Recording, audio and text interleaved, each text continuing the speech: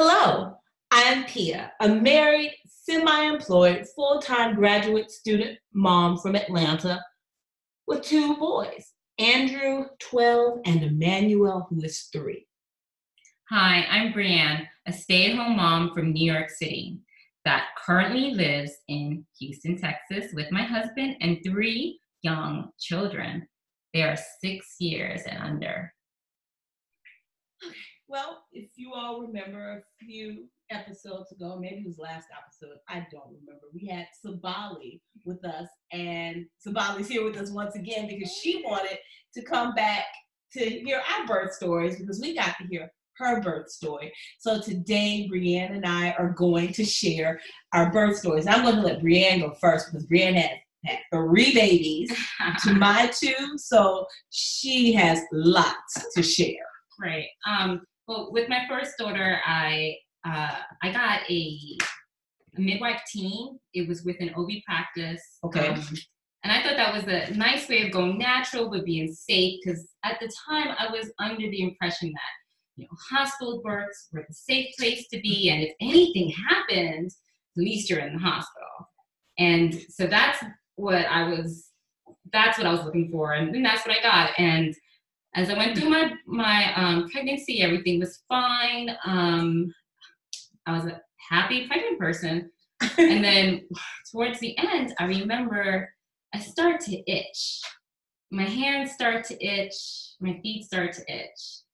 And one night I woke up I went looking for a brush to brush my feet because the itch was so bad. And then I thought to myself, okay, if you're brushing your feet, something's not right. Something is not right here. Okay. So then I went on the internet. And the internet, Dr. Google. Dr. Google was like 2 o'clock in the morning. But really, I went on the internet because I thought to myself, you must have athlete's foot. I've never even had athlete's foot before.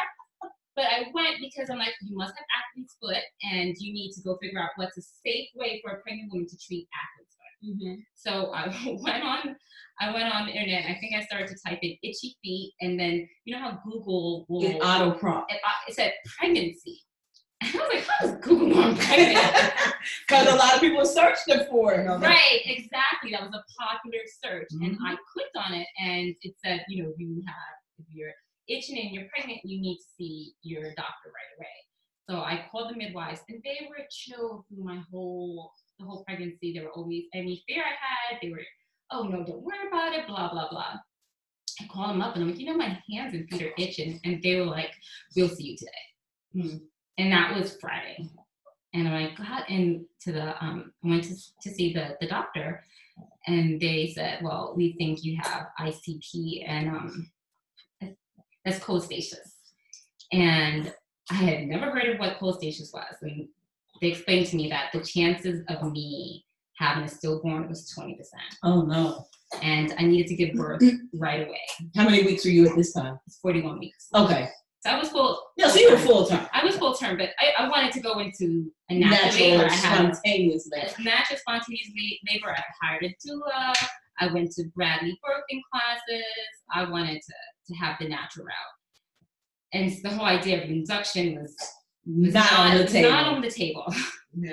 So I said to them, well, can I go home and see if it happens this weekend and just not be induced? And the midwife said, okay, I'll give you till Monday.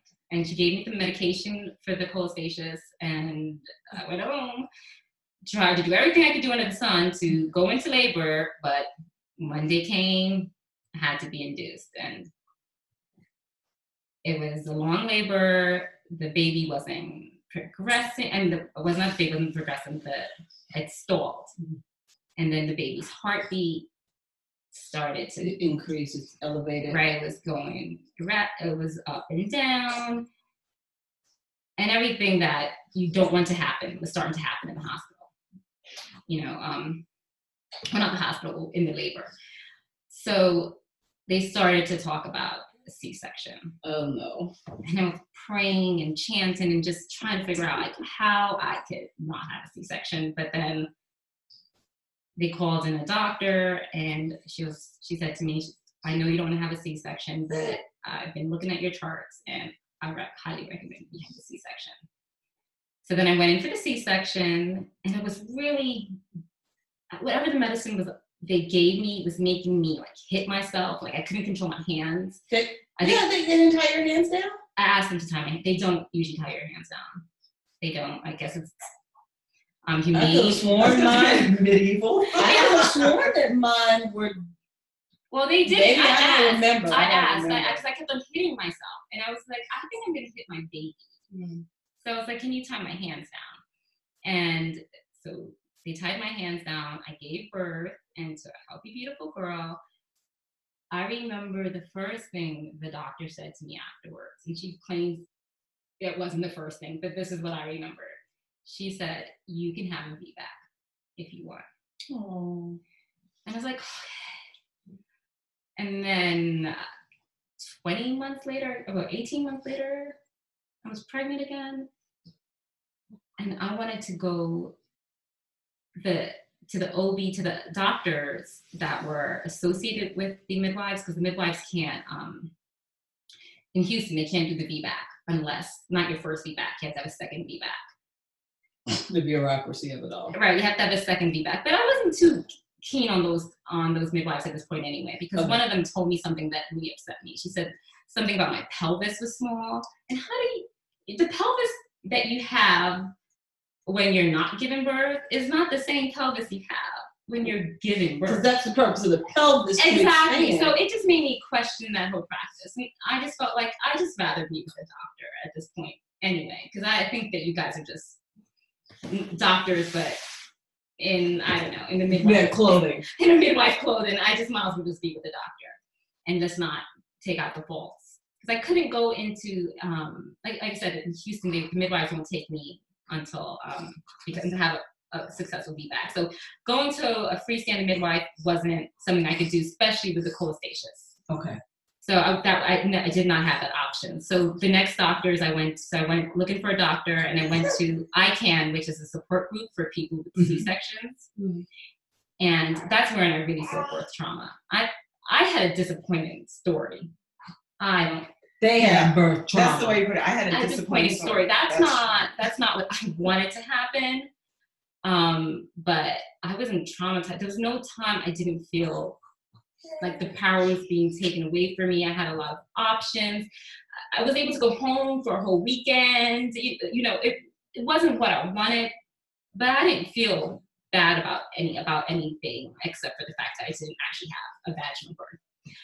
Anyway, so I went looking for a doctor, and I went to the ICAN meeting because a lot of these women had VBACs, and I asked them which doctor would they recommend. And you know which doctor they recommended? Who? The doctor that gave me the C-section. Really? Yes. Oh wow. So you went to her. And apparently she's hard to get into. She's hard. She was she was the one on call the night. Not even with my OBs. She was with another practice. She was like, I think they call it hospitalist. Like yes. The backup. Mm-hmm. And so she took me because this was her cut. Yeah. I was her patient. She's a badass. Mm-hmm. I love her. She took me, and because I had cholestasis, I had to be induced again at 37 weeks with Talia. I had my same doula, and she's awesome. And I did the what is it called? The baby, the hypnosis. Hypnobirthing. The hypnobirthing, and that supported me a lot in my pregnancy because I was slightly more stressed out this pregnancy because of the cholestasis. Mm-hmm. And you had like a toddler. And I had a toddler, right? So I could listen to the hypnobirthing tapes, and it would get me back into a place. And that's something I really understood. When you're giving birth, when you're pregnant, you need to have at least in this society. I don't know if any other society is like this, but there's so much negativity coming at you when you're pregnant.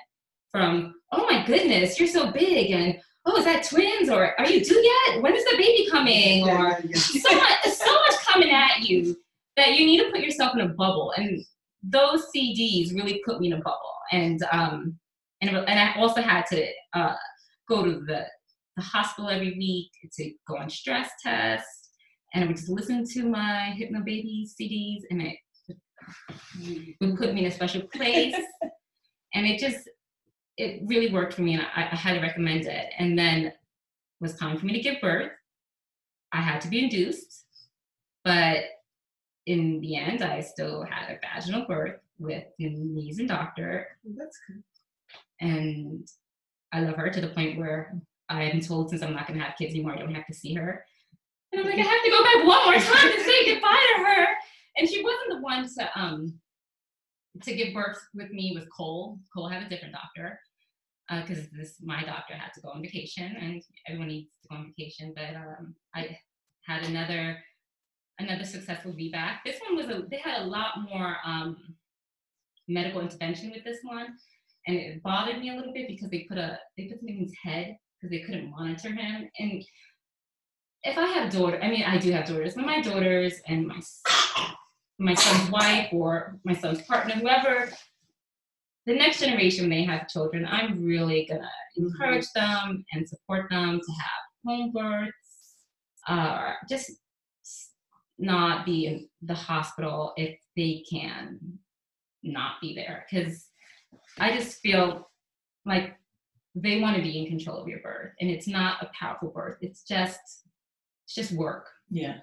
And a lot of people who work in the hospital, they don't believe in the mother and her birth. I remember on Facebook, one of my friends from high school, she's a labor nurse, and she made a joke with another labor nurse about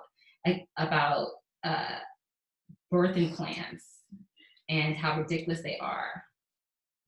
And it just showed me, I'm like, they're not believing in us. No. They're not. And I was lucky enough to be in a hospital that was very encouraging to have a birth plan. And they listened to everything I said as far as I didn't want a resident in the room once because I didn't like that resident. She never came back. Then there was one resident that I did love, and she could stay. I was always heard. And so even though I had a hospital birth, there still could be a lot of good stories to it. But I can see how having a home birth or in a different setting could be more empowering to families. Okay. All right. Absolutely. I mean, a lot of doctors even say, like, usually the rule of thumb is like, don't come to the hospital unless you have to. And right. Usually what happens is women come to the hospital too soon. Right. And that's when the interventions start happening. Like, ideally what happens is like the baby's head is crowning and you're rolling into the hospital. That's right? how you're supposed to go when you're in active labor. But I want to guess, and maybe I'm wrong, but I don't think I'm wrong, because I'm never wrong, that women don't know when they're in active labor. Oh, no. I don't think that they've done the research that. Well, we're not in a society anymore where we grow up seeing women in labor. That's true. That's part of it. Is just osmosis, right? You're just in the environment, so you see it. And then the other thing, women don't even know their body parts. No, they don't know their body parts. I mean, people are even afraid to name their body parts. And I also think that women have been conditioned to think that birth is a medical process and they have to go to the hospital, and they don't trust themselves to even do something as simple as time their contractions. Yeah. Because if your contractions are every 20 minutes apart, why are you going to the hospital? Right. So, just the free birther here. I just take a very different dynamic towards it. Is that one, pregnancy is not a medical condition, just like, unless it is. Mine was unless it is. So that's the caveat. Unless it is a medical condition, then you go to an And you're OB. going to know that before you get to the point when you're delivering. And then, so if it's not a medical condition and you're just like able to just live and be, just be who you are, you get bigger, you'll have to slow down. And then the next thing you know, you'll have your baby, and then you have to deal with the fourth trimester. But you just are, having young girls understand that perspective too. Like, this is not something that we need to be fearful of. No. But, a medical doctor views it as, well, what's my role? Like, I have to do something. I have to manipulate, because this couldn't possibly just happen on its own. Why am I getting paid all this money for? Exactly. And if something goes wrong, I'm going to be held responsible. Yeah. So then the answer is, let me cut you open to take the baby out, because that's how we can guarantee nothing bad can happen. And it's just like, that's, we see the race for itself. It's obviously not in our best interest. Sorry, that's okay. That's a one. baby. Well, Brianne, we know how you got 3 babies into the world. So let's take a break. And when we come back, I guess I'll share my 2 delivery stories, because I've never been in labor. Okay, now we're back. So, Hello. Pia, it's your turn to tell us about your birth story. Stories. Well, I gave birth to Andrew almost 13 years ago. So he was born in 2006. And I don't like pain. I don't like needles. So I knew that there was no way that I wanted a cesarean because I didn't even want an IV. Because I'm trying to find out, is there a way that I can have a hospital birth and not have an IV, which I don't think it's possible. And It's possible. I did not. Maybe not at the time. And I was, at that point, I would not have even contemplated a home birth because I just wasn't on that level yet. Right. It's not even something I would have considered. But what was I? Oh, yeah. So I didn't want an epidural. I wanted to go all natural. And I was fine with that. Until I want to say I was 28 weeks. And I was told that my placenta had not moved. And I had a full placenta previa. Because when we had my 20-week ultrasound, it was, it's going to move. Mm-hmm. And so that's why I had another, because with some women, it's just the placenta is just partially covering the cervix. Mine was fully covering. And they're like, but it's going to move. So in my mind, like, it's going to move. I'm still going to aerobics like 5 times a week. Even though I'm feeling pressure, but I'm like, I'm not a worrier so much. And I'm like, well, I have this baby sitting here. So there's pressure, but I didn't have any bleeding or anything. So I'm still working out. I'm still going about my day-to-day life. And at 28 weeks, like, your placenta has not moved. Okay. So at that point, I had to go in for weekly ultrasounds because they're hoping that it's going to move. But it never moved. So I was told that I would have to deliver at 36 weeks because they didn't want me to go into labor, because if I went into labor, I could bleed to death, which we didn't want to happen because since the placenta was there, he would have essentially ruptured the placenta. Wow. So I had to have an amniocentesis at 36 weeks, because they wanted to make sure that his lungs were viable. So they said that if his lungs were viable, they would deliver him the next day. If his lungs were not viable, they would wait 1 week and they were just going to deliver regardless, because they did not want me to go past 37 weeks. But his lungs were viable at 36 weeks. Let's talk about I'm afraid of needles. So having the amniocentesis, if anyone ever tells you that it does not hurt, either they have a tremendous tolerance for pain or they're lying. Because I felt the needle go through every layer of fat and flesh. Mm-hmm. It hurt. Mm-hmm. Like, I've never experienced something hurting before. Never would recommend it unless you have to have it.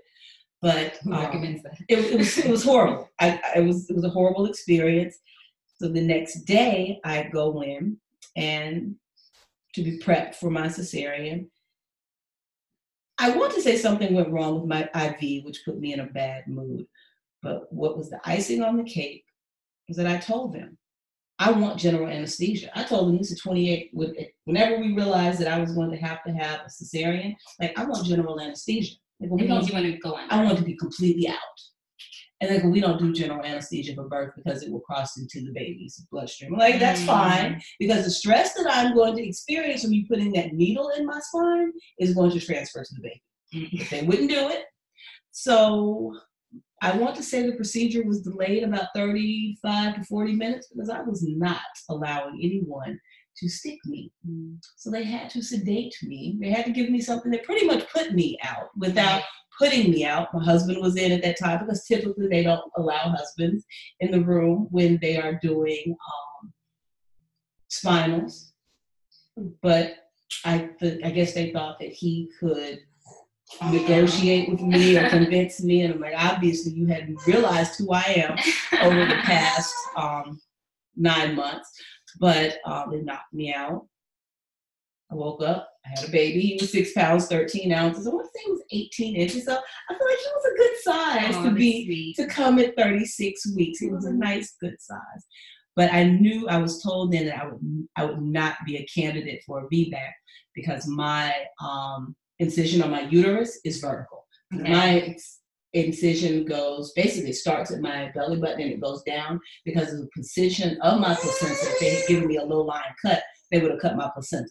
So they had to cut above and then they had to kind of maneuver him out. So they had to use the vacuum to pull him up and out. So he had a little cone head to be a cesarean birth. But Kenny had a cone head too. She was trying to get out. Yeah. She had a cone. At least they came out. They came out, so it makes sense. Cesarean birth with a cone head. Michael said that he looked like very like nervous and like it's gonna go down. He's like, okay, go ahead. So he came out with his cone head. Well, and after that, I had a good experience. I delivered in a baby-friendly hospital, which they were just beginning to become, they really weren't even popular at that time, because at that time, the nursery was where babies were taken, but this facility was all rooming in. And I didn't like the labor and delivery nurses as much. And I feel as if that's something I'm sure they've worked on, but I was doing skin to skin. And the labor and delivery nurse was like, no, he needs to be wrapped up because he's having problems maintaining his body temperature because he is, so young. And as soon as I get to the mother-baby floor, they're like, you need to do skin to skin. Right. Exactly. And I'm like, okay, so this woman just chastised me for doing what I knew I needed to do. But that was probably my only negative experience. I was there. My doctor was like, if you want to stay an extra day, you can. It's like, I'm ready to go home. But as soon as I got home, I wish that I hadn't, because it was just so nice being there. With Emmanuel, I knew going in. I even went to the ICANN site to see if protocol had changed in that time. The only thing that I did learn had changed is that they no longer perform the amniocentesis. Right. So it was just, when I went in, I told my doctor, this is me, this is my case, I want to deliver on this day. So I knew going in when I was going to deliver. And this is a different doctor. This is a different doctor because I delivered my first son in Georgia. Right. So I'm in Atlanta at this time. And my first obstetrician was a woman. I had a miscarriage. I got pregnant again maybe 2 months after my miscarriage. And when I returned, she told me, I am quitting to go work in a clinic with pregnant mothers who are on Medicaid. Okay. So I had to find a new obstetrician. And I will add, awesome for you and for those women, not awesome for me. Not awesome for me. My 30s were hard because I was fat in my 30s. I've never been fat before, but 30 was hard for me. And I was slightly overweight going in. So I was overweight when I was pregnant. I was over the age of 33. So I was already a geriatric pregnancy. And I was an obese geriatric pregnancy. I don't believe in geriatric pregnancies. Well, I will say the difference between being pregnant at 30 and the difference. I read that. I was like, what? How did that happen? I was just here like 18 months ago. Exactly. I was youthful and gorgeous, and now I'm geriatric. Now you're an old broad. Right? Oh my God. I had to find someone new. I wanted to deliver at a specific hospital. Even though there was one that I really wanted to deliver at that was new, I wanted to deliver at a specific facility that did not move women. You labored, delivered, and did postpartum in one room. And I wanted to deliver at a specific place because of that. I liked the reputation of the hospital. But the facility, well, anyway, before I can get there. So I decided to just remain at the same hospital group.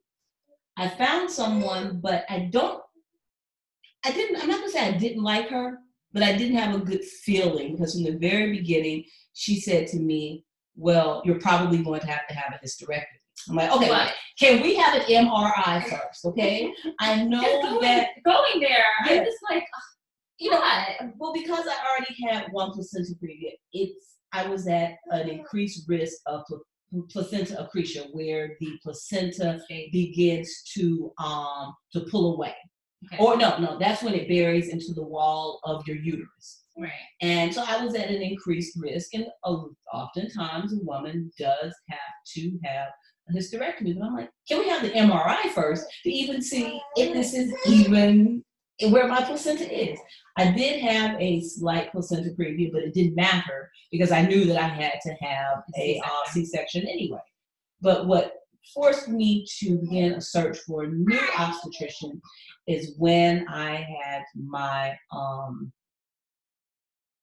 my glucose test. She was convinced that I was going to have gestational diabetes.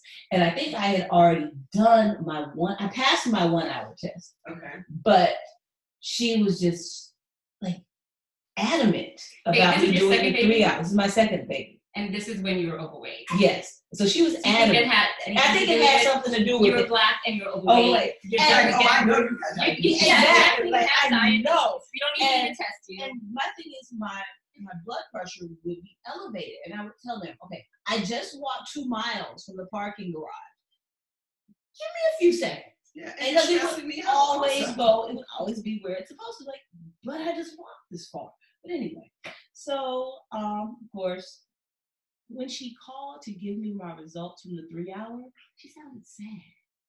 It was something like, she just wasn't happy because it was just like, oh, I'm calling to tell you that you passed your 3 hours. It's like, I want to let you know you passed the 3 hour test. And it was just too routine. There was no, because I would think that even as a doctor, you're glad that your patient does not have to go through this extra procedure because that makes it easier on you. That's one less thing as a doctor you have to worry about. So at that point, I began to look for another obstetrician. But I was maybe 24, 20. I don't know. I was past the point that people want to take you on. It's also the fact that I was high risk because of my past history. I was considered high risk, and then my age. So I was going to calling my friends. Like, I mean, if you don't know, in order to get into some of the preferred obstetricians, you have to have a referral. Right. So everyone with whom I had received a referral, those doctors were booked because I'm coming in late. So they had already met their quota. I happened to talk to a friend who herself was a doctor, and she saw a doctor who used to deliver at Memorial Hermann Southwest, but he had recently moved to another facility in Houston.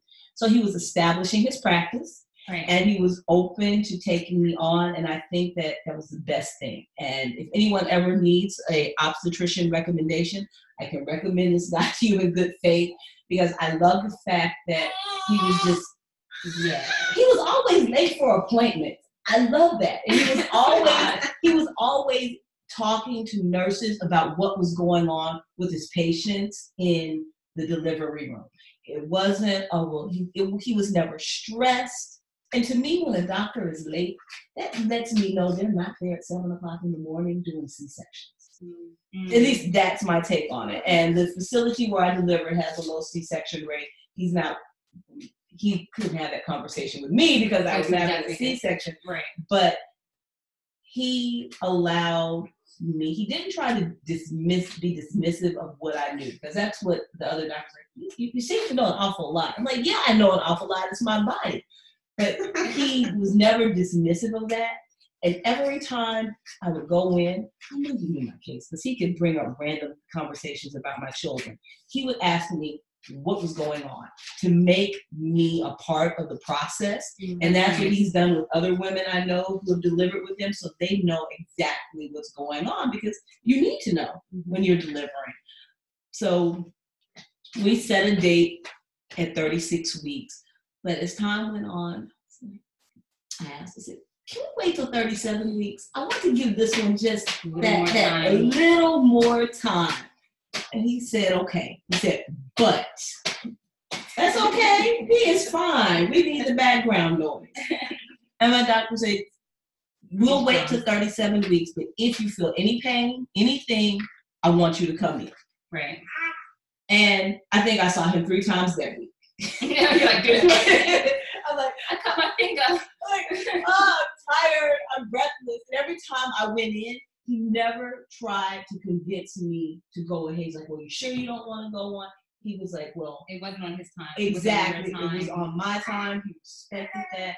And I wonder sometimes if it's the doctor, if it's just the system, like, are they being pressured too? you know. Yeah. But your story is original. It So is. I feel like if you see an older doctor, No, he was a our lot age. more confidence. He was a in- white man from Arkansas, so it could have gone Either either way. Ozark. Like, he was probably, his grandmother The was midwife, educated. yeah, Yeah. He wore like those Burke type boots under his clothing. So I mean, we could have had the bias for me being a Black female there, but of course I did my normal. I'm not going to allow you to stick me. They didn't sedate me.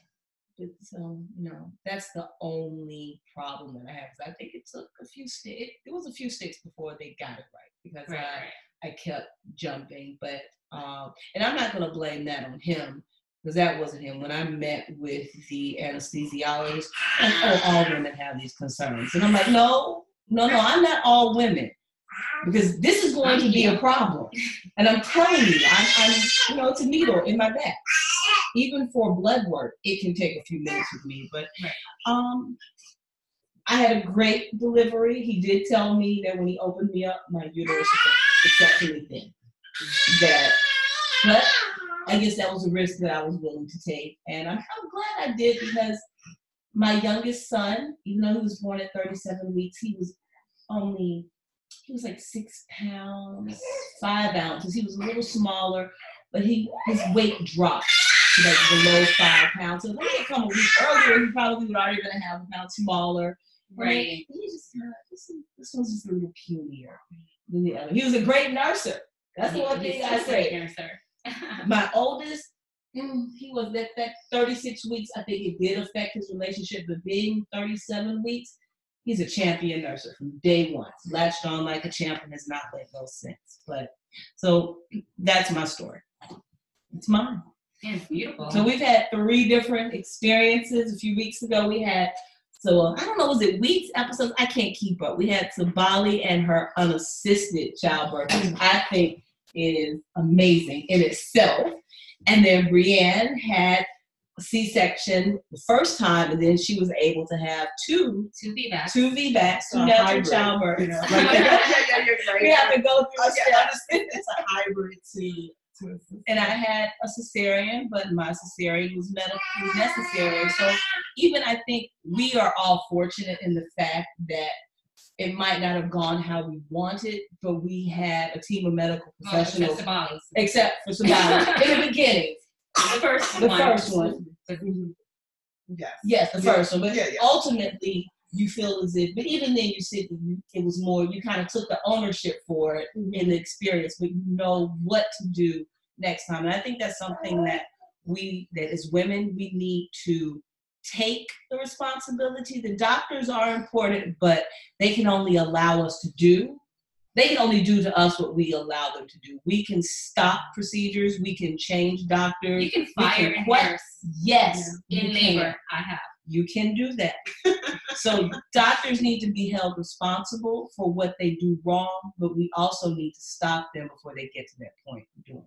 And they're awesome too when they're needed. They are. When they're needed. We are so blessed to have the medical facilities that we have here in Texas or in the United States, and because not every woman can have a home birth. Right. Not every woman can have a home birth. Not every woman wants a home birth. That's true. That's true. And that's what I also realized. Just because this can happen doesn't mean some women are like, they're like, yeah, that's right choice. Yeah, exactly.